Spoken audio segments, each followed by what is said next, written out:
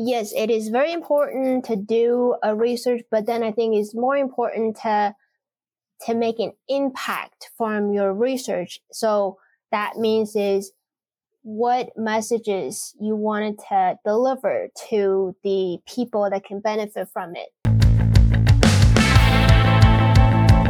A whole new era of communication in the beef industry is coming. Now, you have the brightest minds of the global beef industry right in your pocket. And what's best? You can listen to all of them while driving to the farm, traveling, or running errands. It's never been this good, and it's never been this simple. The Beef Podcast Show is only possible with the support and trust of innovative companies like Healthy Farms by BioVerse, your manure management experts. Contact us for time and labor-saving solutions. Welcome to the Beef Podcast Show, a weekly podcast where you'll find cutting-edge insights and everything that's working in the global beef industry. We have a time and labor-saving product for you. Beef and Dairy Agri-Slat by Healthy Farms is your solution. No more lugging jugs around the barn every month. With Beef and Dairy Agri-Slat, you simply drop the slat through the floor twice a year, and it works to break down solids, reduces crusting and forming. To learn more, visit myhealthyfarms.com.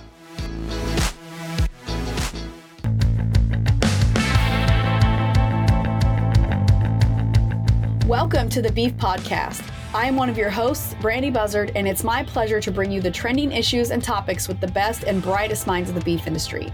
Today, I'm so excited to welcome Dr. Yijie Xiong, Assistant Professor and Precision Livestock Management Specialist at the University of Nebraska-Lincoln. Dr. Xiong received her bachelor's at China Agricultural University and her master's and doctorate at the University of Illinois at Urbana-Champaign. She currently works on applying technology to livestock management systems, and we are so happy to have her here with us. Welcome to the show, Dr. Xiong. Thank you so much, Brandy, and thank you, the Beef Podcast listeners. I'm so happy to be here. Yeah, we are really excited to have you and talk more all about biological systems engineering and precision livestock technology and all sorts of things like that. So just to start off with, can you tell us a little bit more about how you got involved in the beef industry and your career path so far? I know I touched on it just a little bit in the upfront, but if you want to go into more detail or share anything that you want to expound upon further. Yeah, absolutely. So I think it probably would make better sense if I start with my career path and then explain how I got involved in beef industry. So great. So like my education entails that I have a agricultural engineering training. So to a lot of people, that probably means or makes better sense in like a tractor testing or irrigation management. But there is a very small section that us agriculture engineers are working on improving and trying to control and better provide information and management assistance to the livestock industry. So that being said is I'm just applying the engineering skill set and the mindset to help with the livestock, the animals, and then the housing environment that they interact with. So that probably involved when I was a small girl that, we all had as a girl, we all had a dream about animals. And so that kind of guided me to my future career desires. I wanted to do something with animals because, to be honest, animals are way easier to deal with and work with than people. That's my excuse. So that makes sense. That's good. Yeah, that kind of got me through. Of course, initially I wanted to start with something like companion animals, cats and dogs. However, after a few experience and tried and classes taken, I think being a vet is too challenging for me. Oh. I don't think I can handle it. Not tough enough to do that. So I kind of backed down and see what are other options available for a career path that can allow me to work with animal related, particularly livestock related stuff. So, and then the agricultural engineering with a focus on livestock environment management came to sight. And I just signed up, and that's how I ended up with my training. Then how do I get involved with the beef industry is I think the training and the skill set that I have right now is very universal and very broad. So I can work on beef cattle, I can work with pigs, I can work with chicken, and some of the species I had interacted with with my graduate studies. So the only thing that I actually haven't spent a lot of time and dive deep into was the beef industry because it was very challenging. Mm-hmm. So, so when the job position announcement was made aware for me, like at the University of Nebraska Lincoln. Right. So I jumped into it, and because I felt like not only that I believe my expertise can probably bring benefits to the university, but also the beef industry. And it's just a challenge that I wanted to, and also in the area that I want to learn more about. So that's how I got involved in the beef industry and my career path. So you're very well rounded. You're like a veterinarian that has worked with everything. You've got, well, you said chickens and you said pigs and you said cattle and I think you said sheep, right? No? Not sheep. Well, that might be some other opportunity down the road if I can handle the stuff on my plate that I can handle. Yeah. But you said, I mean, you've worked with lots of different species. So you're not refined or specialized in just beef. And that's really interesting. I want to talk a little bit more about, you were talking about the biological systems engineering department and that engineering knowledge that you bring. Can you talk more about your work in that department? Any are you doing teaching in that department or research or extension or like a little bit of everything? Yeah, so I think that's probably a university organization question. So yes, I am doing a little bit of everything there, and I have a minor appointment with the BSE because first off, I wanted to have my agriculture engineer hat, so that's kind of an honor.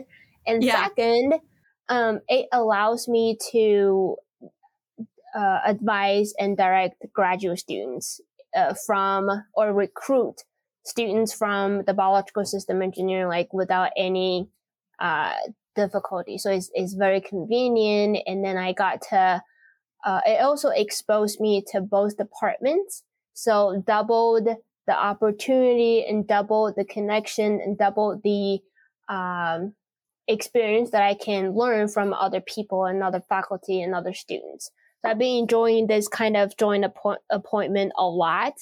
But specifically about what kind of work that I do, I mostly, I think, do research and advise students for BSc. And sometimes, like if needed, I do help some of my colleagues to teach guest lectures about some of the emerging technology that are applying or being applied to the beef industry or beef cattle area.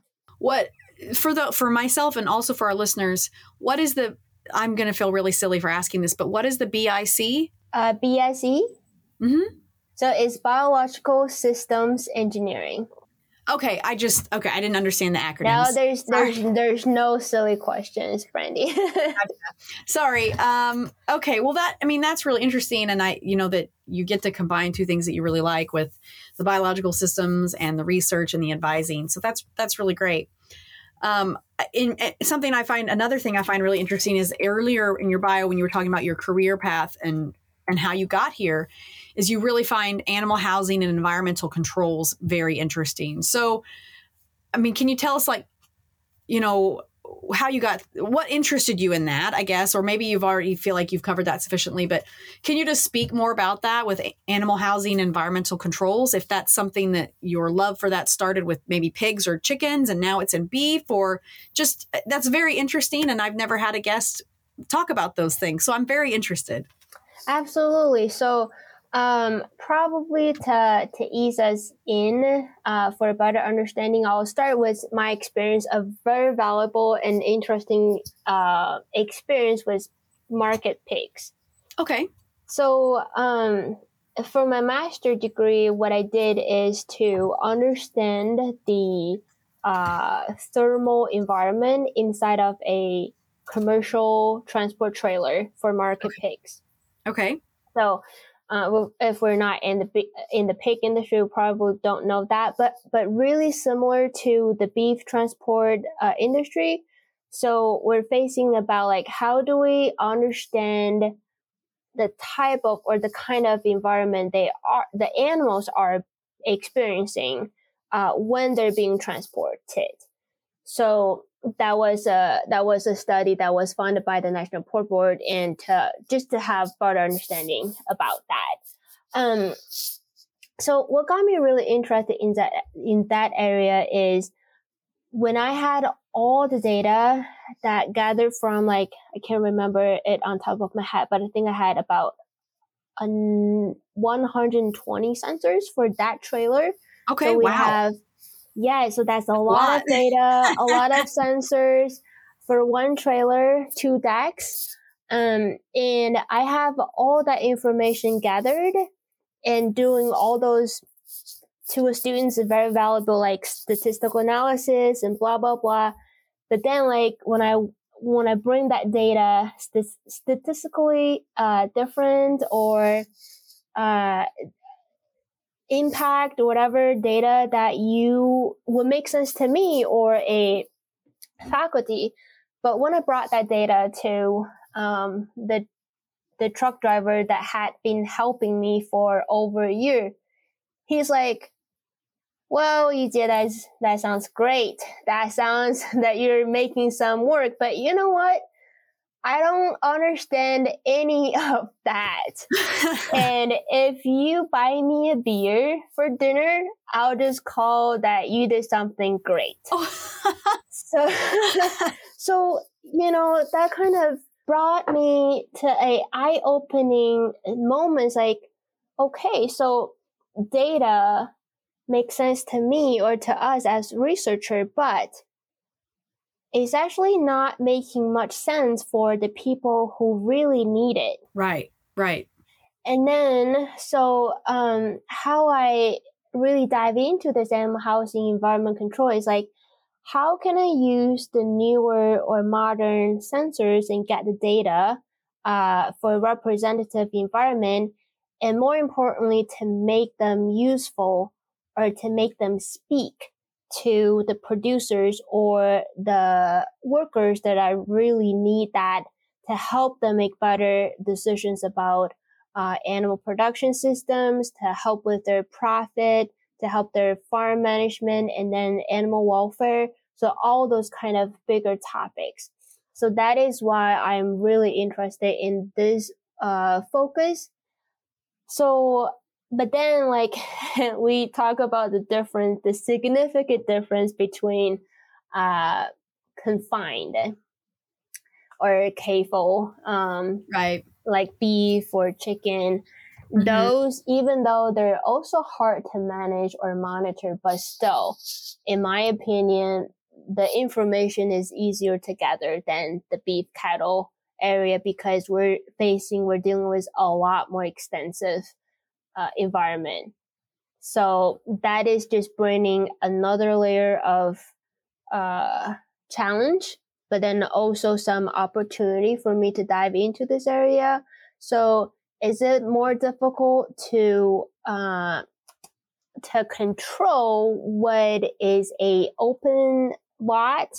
Absolutely. But are there things we can better monitor and potentially provide better solutions? Absolutely too.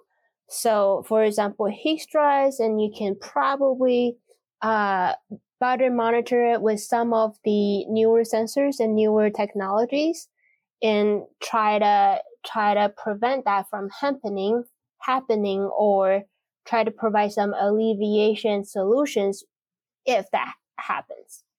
Okay, that's really interesting. And you're totally right about being able to control the different things. What you were saying is really interesting, and I think you're right on point with like the importance of the different monitoring levels and being able to control the environment. I found it really interesting when you were talking about the data that you were collecting wasn't being received by the people who maybe need it quite a bit. You were talking about the truck driver. He thought that was really cool that you were doing the research, but he couldn't really use the data in the way that you were presenting it. And I think that's really important across all academia and beef industry and other industries, is being able to take the data that we get and develop that into applicable methods and ways that people can actually utilize it. Because if we can't use the results, then the research is really in vain. So I think that's a really, really great point that you brought up. I totally agree, Brandy. And I think that's the responsibility for researchers, or quote unquote effective researchers, because yes, it is very important to do a research, but then I think it's more important to make an impact from your research. So that means is what messages you wanted to deliver to the people that can benefit from it. Is that their job? I don't think so. I think it's more of our job as researchers in academia, because first off, we need to understand our audience, and especially working in livestock area and with an extension appointment, is we need to understand who we're targeting and we're trying to deliver the information. And then we need to make sure they understand. Otherwise, the research is probably done, yes, but is it effectively done? Probably not. I caught that you said that there's effective researchers or impactful researchers. Are there some researchers that aren't as effective or impactful than others? Or maybe not researchers themselves, but maybe research as a whole. Is there some research that isn't impactful?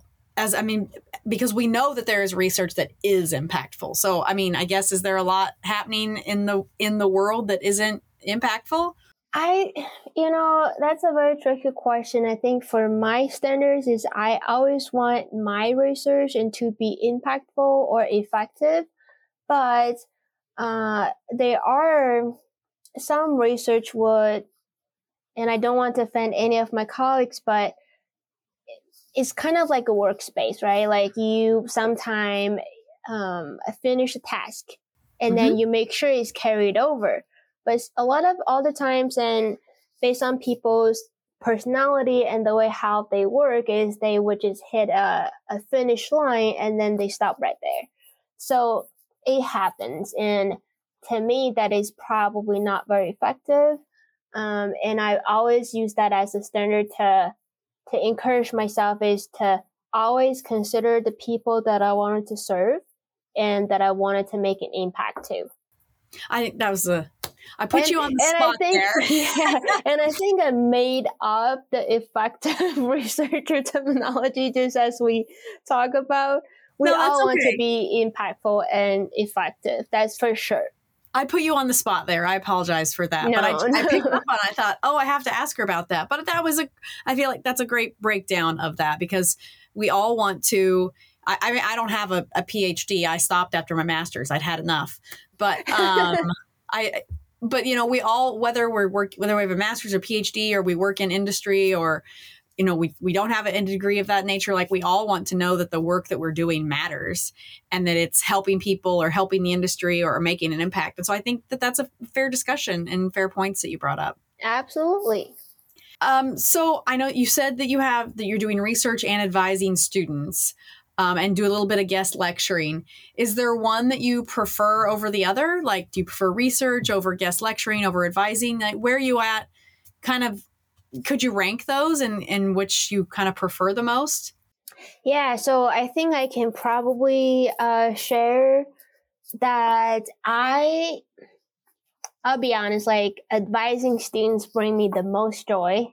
Oh, But great. for a junior faculty, that sometimes can also bring me a lot of frustration. However, I still enjoy advising students and doing research the most because, like I mentioned, like we're talking about impactful communication and information delivery. That is when our research is received and is useful for a producer, then that's very impactful and makes me feel like I'm doing something good. That's great. And then my other appointment is extension. And I do guest lecture teaching. However, I don't have a active teaching appointment. Okay. But I think it's good and bad. The good thing is I don't have to be on a fixed schedule. Like every week I'm going to teach 3 classes or something like that. That's very time driven. And sometimes you will find a difficult balance to achieve the time that you spend on research, advising students, and then teaching. Right. So fortunately, I don't have that pressing issue for teaching.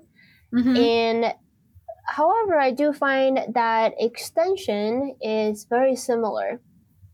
And the major difference that I see extension is between extension and teaching is extension are facing a different learner or learning group, right? So instead of college students and we're trying to teach or deliver information to beef producers, beef extension educators, or maybe even industry folks or commodity group people. It has been really enjoyable, and I got to do more podcasts like this. So probably I don't have a lot of opportunity like this if I'm just teaching and then research, right? Right. And I do also think that with an extension appointment or teaching the adult learners, and sometimes I also had some exposure to youth extension learners as well, which was really rewarding. And extension learning is probably gonna make some impact in the shorter term or investment because as the industry moves fast, a lot of people want to be the early adopter for technology and newer stuff. So they probably would try to jump onto something really quick. While teaching on the other side, I don't have a lot of teaching experience, so I probably am just thinking out loud. You are making a much longer time investment. So basically, you are investing the next generation workforce. So you probably won't see a tangent impact in a year or two. We might talk about 10 years, and then hopefully the knowledge that you taught the kids can be paid back, right? And they're going to do something really exciting in the beef industry or the crop industry, whatever. Yeah, I think that's really important thing you brought up with the audience. Like you have lots of different audiences and it's important for us to, whether you're hosting a podcast or you're giving a presentation or conducting research, is to be aware of the audience that you're trying to reach. Yeah. So, like, I think it was a coincidence, like right before our podcast, and I was just attending a student noon meeting group, and one of my colleagues was talking about how to prepare an effective poster and presentation. So the key take-home messages is understand who is your audience and what is the purpose of your presentation or poster or podcast or class. And then what is in that you have for them to understand to make an impact. Mm-hmm. That's one of the first things I think before we do any type of communication is to, again, whether it's a podcast or a paper that we write or anything, is to think about who the audience is, because people absorb information in all different ways. And people just learn things in different ways, and they accept information, research, and data differently. And it's important to keep that in mind, as we move forward, whether we're, like I said, you're doing research or I do podcasts and blog posts and things like that. So that's just a really, really fair point. And it's nice to hear, how much you enjoy all the different aspects of your job. That's always really, that's what you want, right? Is to exactly to agree at all. You spoke a little bit about the challenges already of, of like, if you had a set schedule or of having students, but do you have any, have you run into any specific challenges with research that are unique, or just kind of the same challenges that are across all aspects of academia? That's a very good question. I think as researchers, probably a lot of my colleagues would agree with me that getting research funding is very difficult and is becoming more and more challenging. A lot of the grants are calling for very catchy ideas, but then at the same time, as an engineer, we still want to be applied and very down to earth. So sometimes that can be a challenge to get enough funding and then to support the research and support the students and their tuition. Now, the second challenge I think would be, or rather than a challenge, is just nature, is the progress would probably take longer to finish, because not only you're hiring or supporting a student to do the research, but also you are supporting, investing them into their education. Mm-hmm. And so imagine some of the research probably would be done by a R&D, research and development division in a company in about 6 months, but it would take us, faculty and students together, maybe 2 years to finish degree. Yes, and then finish there's thesis writing, because not only you're doing the research, but you're also mentoring and educating the students, and that take a lot of effort and a lot of time, and that brings me the most joy, but sometimes it can be frustrating too and time consuming. Yeah, you're pouring your knowledge and your insight and time into people, and whether you're teaching people or you're supervising people, that takes things out of you from emotionally. And it's also very tiring. So I remember being in grad school and thinking, this, it won't take very long. And then things get drug out. Exactly. I made some lab mistakes, and I had to, I made several lab mistakes, and then we had to fix those and redo things. And it just happens, and that kind of stuff. So exactly. Yeah. So it's, it's nice to see the audience can't see you, but you're smiling as you're talking through these challenges. So it's good that, you enjoy your position, even though there are challenges. So we talked about the biological engineering. Can you tell us a little bit about maybe some of your precision livestock management or any of the work that you're doing within that area right now? Can you share any of that? Absolutely. So that is right at my alley, and I got really excited to talk about my research. Oh, good. Yeah. Well, so here my we go. title... Here's your platform. Have at it. Yay. So my title is Precision Livestock Management. So I wanted to, if you already heard this buzzword, so please forgive me to repeat, but I think it's very important to bring up a newer concept or newer buzzword to the audience, so we're on the same page. In the engineering realm, the precision livestock management is a tool that utilizes real-time data on individual animals to aid management decisions.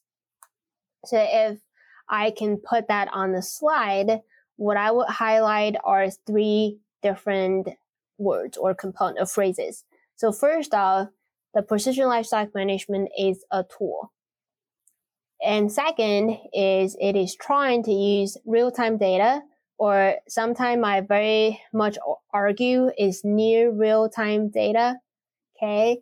but the point is like more timely data than like weekend or latent data that we have like 2 weeks ago or a month ago. And the third one is individual animals or smaller herd animals. I guess there are a fourth component. So it's the last important thing is to aid management decisions, right? Because I think we kind of discussed a little bit about that is if the tool or the research or the whole buzzword doesn't do any justification to and improve management decision, then I don't think it's very effective or impactful. So those are the 4 different or critical components that form the area of precision livestock management. Okay.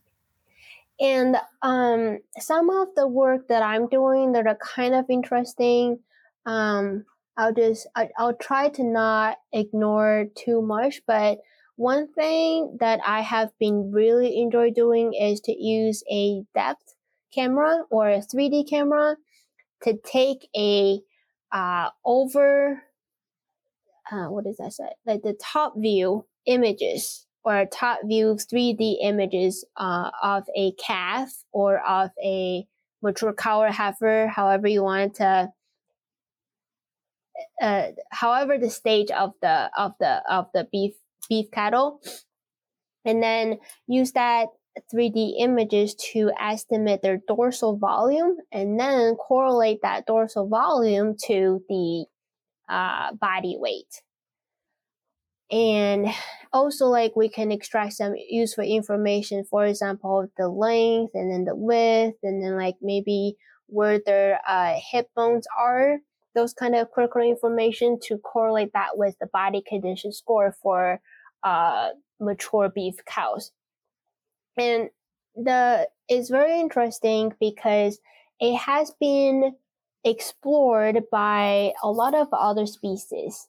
For example, the pigs and the broiler chicken and dairy cattle. And also like there are probably a more mature technology and application in countries like European and Australia and those areas that have a much higher demand and more confined production mode for dairy or beef cattle. However, it is kind of novel for the U.S. beef industry.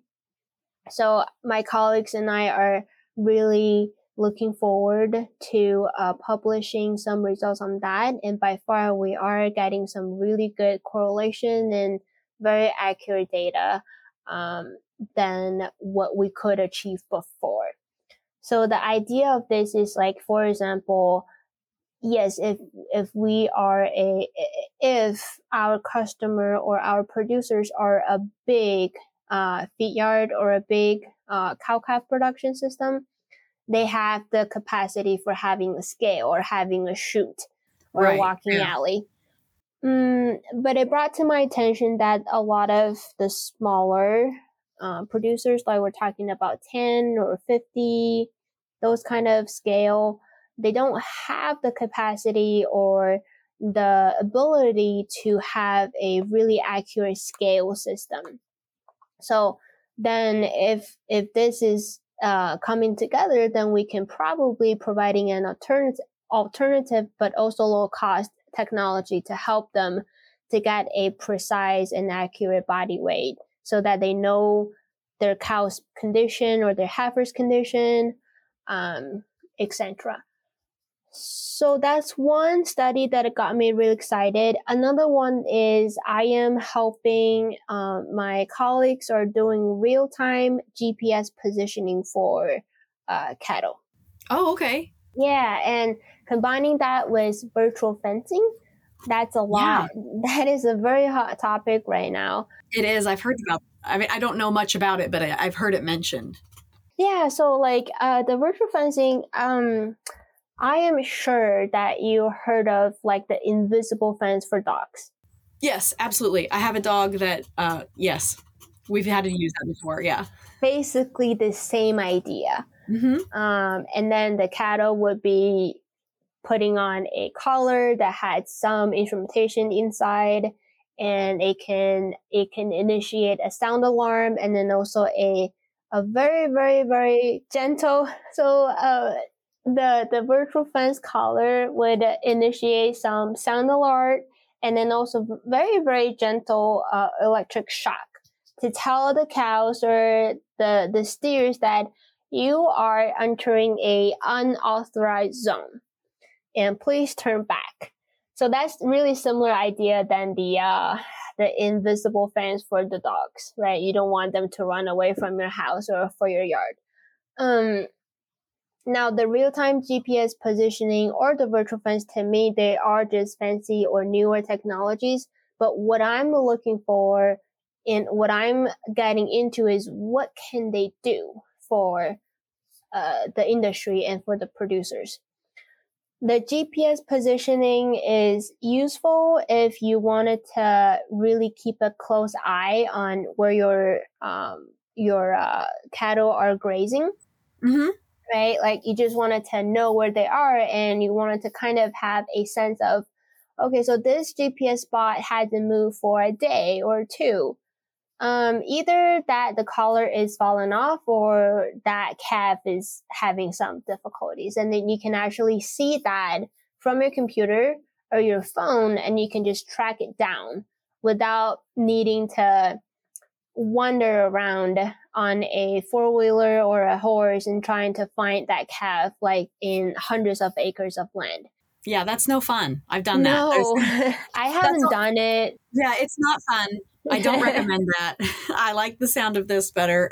Yes, and I've heard of a lot of like either students or employees complain about like, I will find him or her in about a month later, so that's no good, right? We wanted to we don't want that. Exactly. We want to minimize this from happening. Now the virtual fence is again like it's cool that you don't have to run your cattle by yourself or build manual fences. But then with my colleagues, smart ideas and what we believe it can really do is to help the producers and forage managers to better manage their pastures, know a better time frame to rotate their herd and rotate their pastures. And then we're really looking into like how can we use the virtual fence, or if can we use the virtual fencing to help assist different grazing management. For example, strip grazing, continuous grazing, or rotational grazing. So those are a more valuable researchable question because that directly ties to the labor request or labor requirement from the producer. Right. I think you were talking about the virtual fencing and being able to see where the cattle are. I think there's probably some really valuable takeaways from there from a forage standpoint. So like if all the cattle are in the same section for a couple days, it would be interesting. You could look at the different grasses there. Like, is there a patch of clover there and the rest of the pasture is fescue or something like that? I feel like there could be some interesting ways to look at that data besides just knowing if your animals are alive or something like that. And just knowing, okay, they're preferring this clover over this other legume. Like, I think that's really interesting from someone who, as a self-proclaimed grass geek, it's interesting that could be really valuable for more than one. It has more than one method of application that technology does. That's really interesting. Absolutely. And I am, so that's the part of the reason I really enjoy having two departments, because me being an engineer, my knowledge and my understanding about the forage or grass is very, very limited. Mm-hmm. They all look like grass to me, but for an expert like you and some of my colleagues, and they can help me bridge the knowledge silo so that I can use my expertise to help them with better understanding of what is going on with the forages and try to understand why the animals or the cattle prefer to graze this area than the others. And then we're hitting some really interesting topic and probably some of the questions that producers are trying to find a answer for a long time. So that's exactly what we're trying to do. Yeah, that's great. I mean, it's just really cool to hear. I like learning about research projects and then thinking about how they might apply to someone like myself, like out in the field and out in the pasture. And so that just sounds, that sounds really interesting. So I'll be looking for more information on that as time goes on.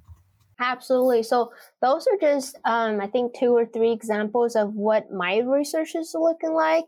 But always I'm tying to, hopefully I can tie my research outcome to some useful application or potential application so that the producers can find that useful. You want it to be impactful. Well, I try or trying to make myself useful. That's probably what my mom would say. No, we don't think like that here. You want to do things that leave a mark, and I totally respect and appreciate that. Oh, thank you. We're nearing the end of our time, but I want to make sure to, if there's anything that we haven't talked about, like, is there anything that you're excited for maybe coming there and your department? We didn't really talk about Nebraska very much, but is there anything coming down the path at Nebraska or for you that you're just really excited about? Or are you pretty focused on, the research projects you just shared, you're very excited about? So, I mean, is there anything else in that kind of area? Yes, I absolutely do. I'm hoping, and knock on wood, that I'm committed to my word, is I'm trying to, let's see, now that I've been in this position for almost 3 whole years, and it's about time to share some of my research to the producers.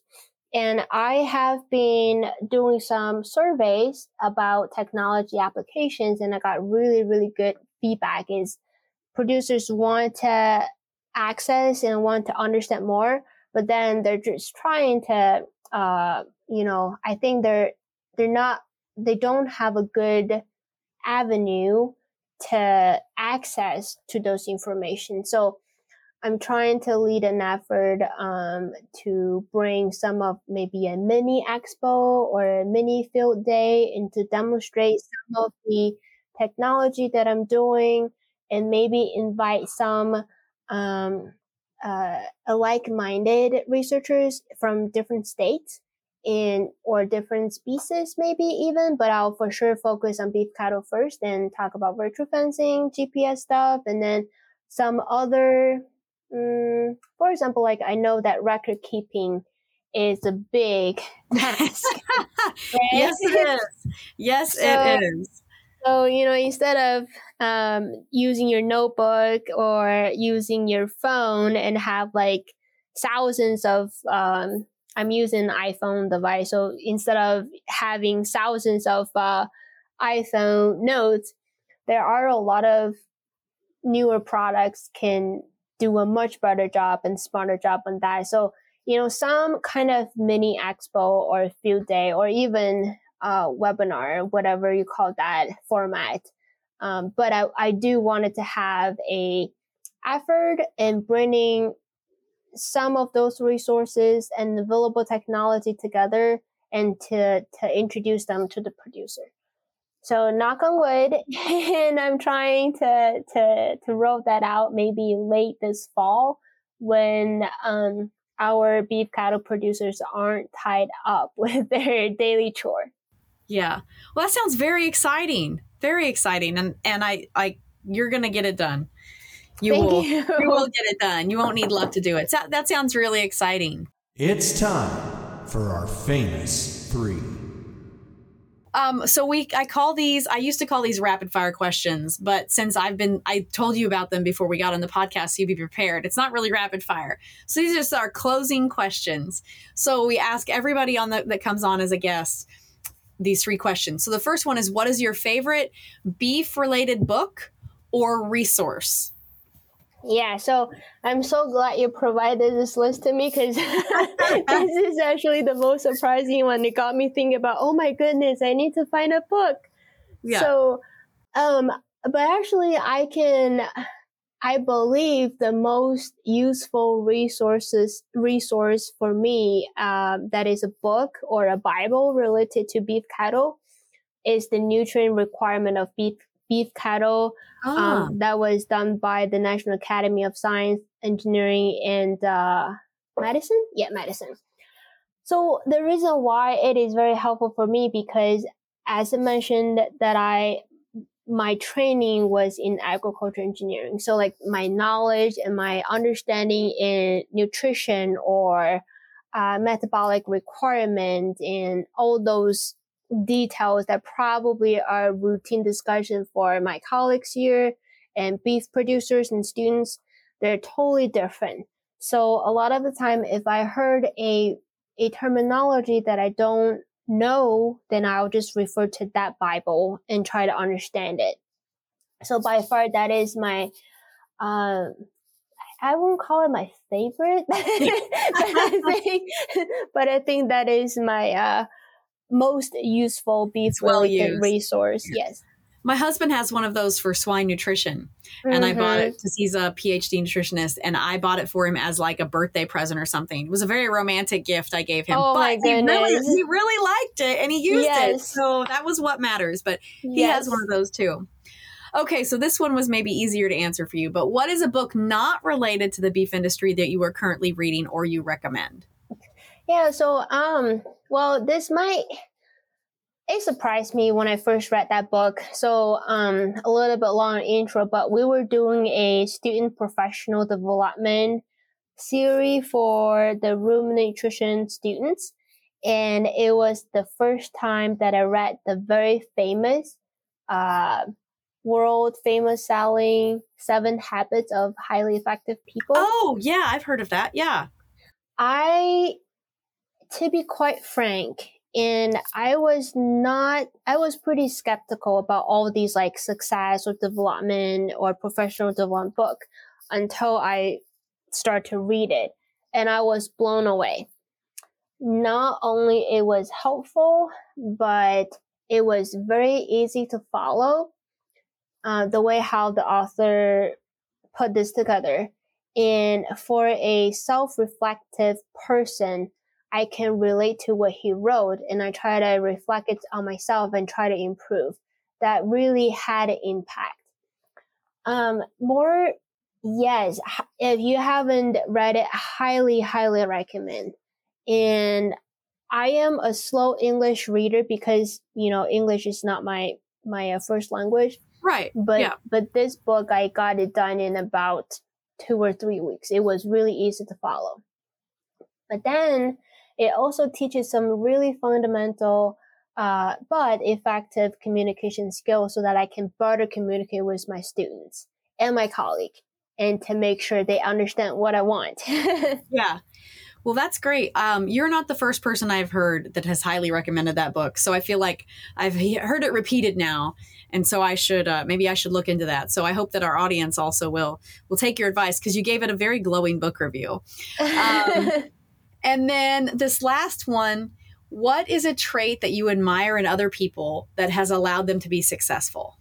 So if I can rank the traits, sure. I think, responsibility. It's probably on number 1 of my list. And then the second is self-learning and self-growth and self-reflection. They're kind of all bundled together. Is, I think that just gives me a lot of respect, because then that means the person that I'm working with or I'm dealing with always try to reflect themselves and make it better. Maybe the third one, well, I don't think it's ranking. I think they're all important. I'm sorry. That's okay. You don't have to apologize. This is your list. You don't have to apologize for your list. And I think then the other thing I will mention is I believe the people that are successful, in my mind, they all have some sort of grit and persistence Yes. to carry the task over and finish it. So I can have a few more, but those stand on top of my list. That's a great list. The last 5 minutes of this interview has been a very much like a motivational speech. I've really, it's been really good. I'm glad to hear. Yes. I mean, I've really enjoyed learning about your research and your background and the things that you're doing there in Nebraska. But the last bit there, you were pumping us up with your inspirational reading recommendations and, you know, the things you find admirable. And it's great to find out things about, like, it's great to learn things about other people that are below the surface. So thank you for sharing those with us. Absolutely. That is all the questions I have for today. I want to thank you, Dr. Xiong, for joining us on the show today. If people want to find you, to contact you about your research or something like that, or learn more, where can they do that? Like, how can they find you or contact you? They can, is email good? Because I'm always responsive to emails, and then like they can always find me on the website. Okay. What's the website for is it the Animal Science Department or something? Yeah, the Animal Science Department. We could put it in the show notes. Okay, perfect. That would be great. I do have one ask for the producers. You know, like I'm hoping as how fast the technology world is progressing. So they're going to see more and more technology. And I'm hoping that never be afraid of trying things out. And also seek assistance if you want to try something out, but you're not comfortable with doing it. There are a lot of resources and help like me are around you. So please don't let that fear of newer technology stop you from making all the good production and feeding the world. And thank you for all they do. That's great. So for our listeners, that she is empowering you, if you have questions, to reach out and ask, and don't be afraid to ask for assistance. And I think that is very applicable and very valuable advice. So thank you again for that.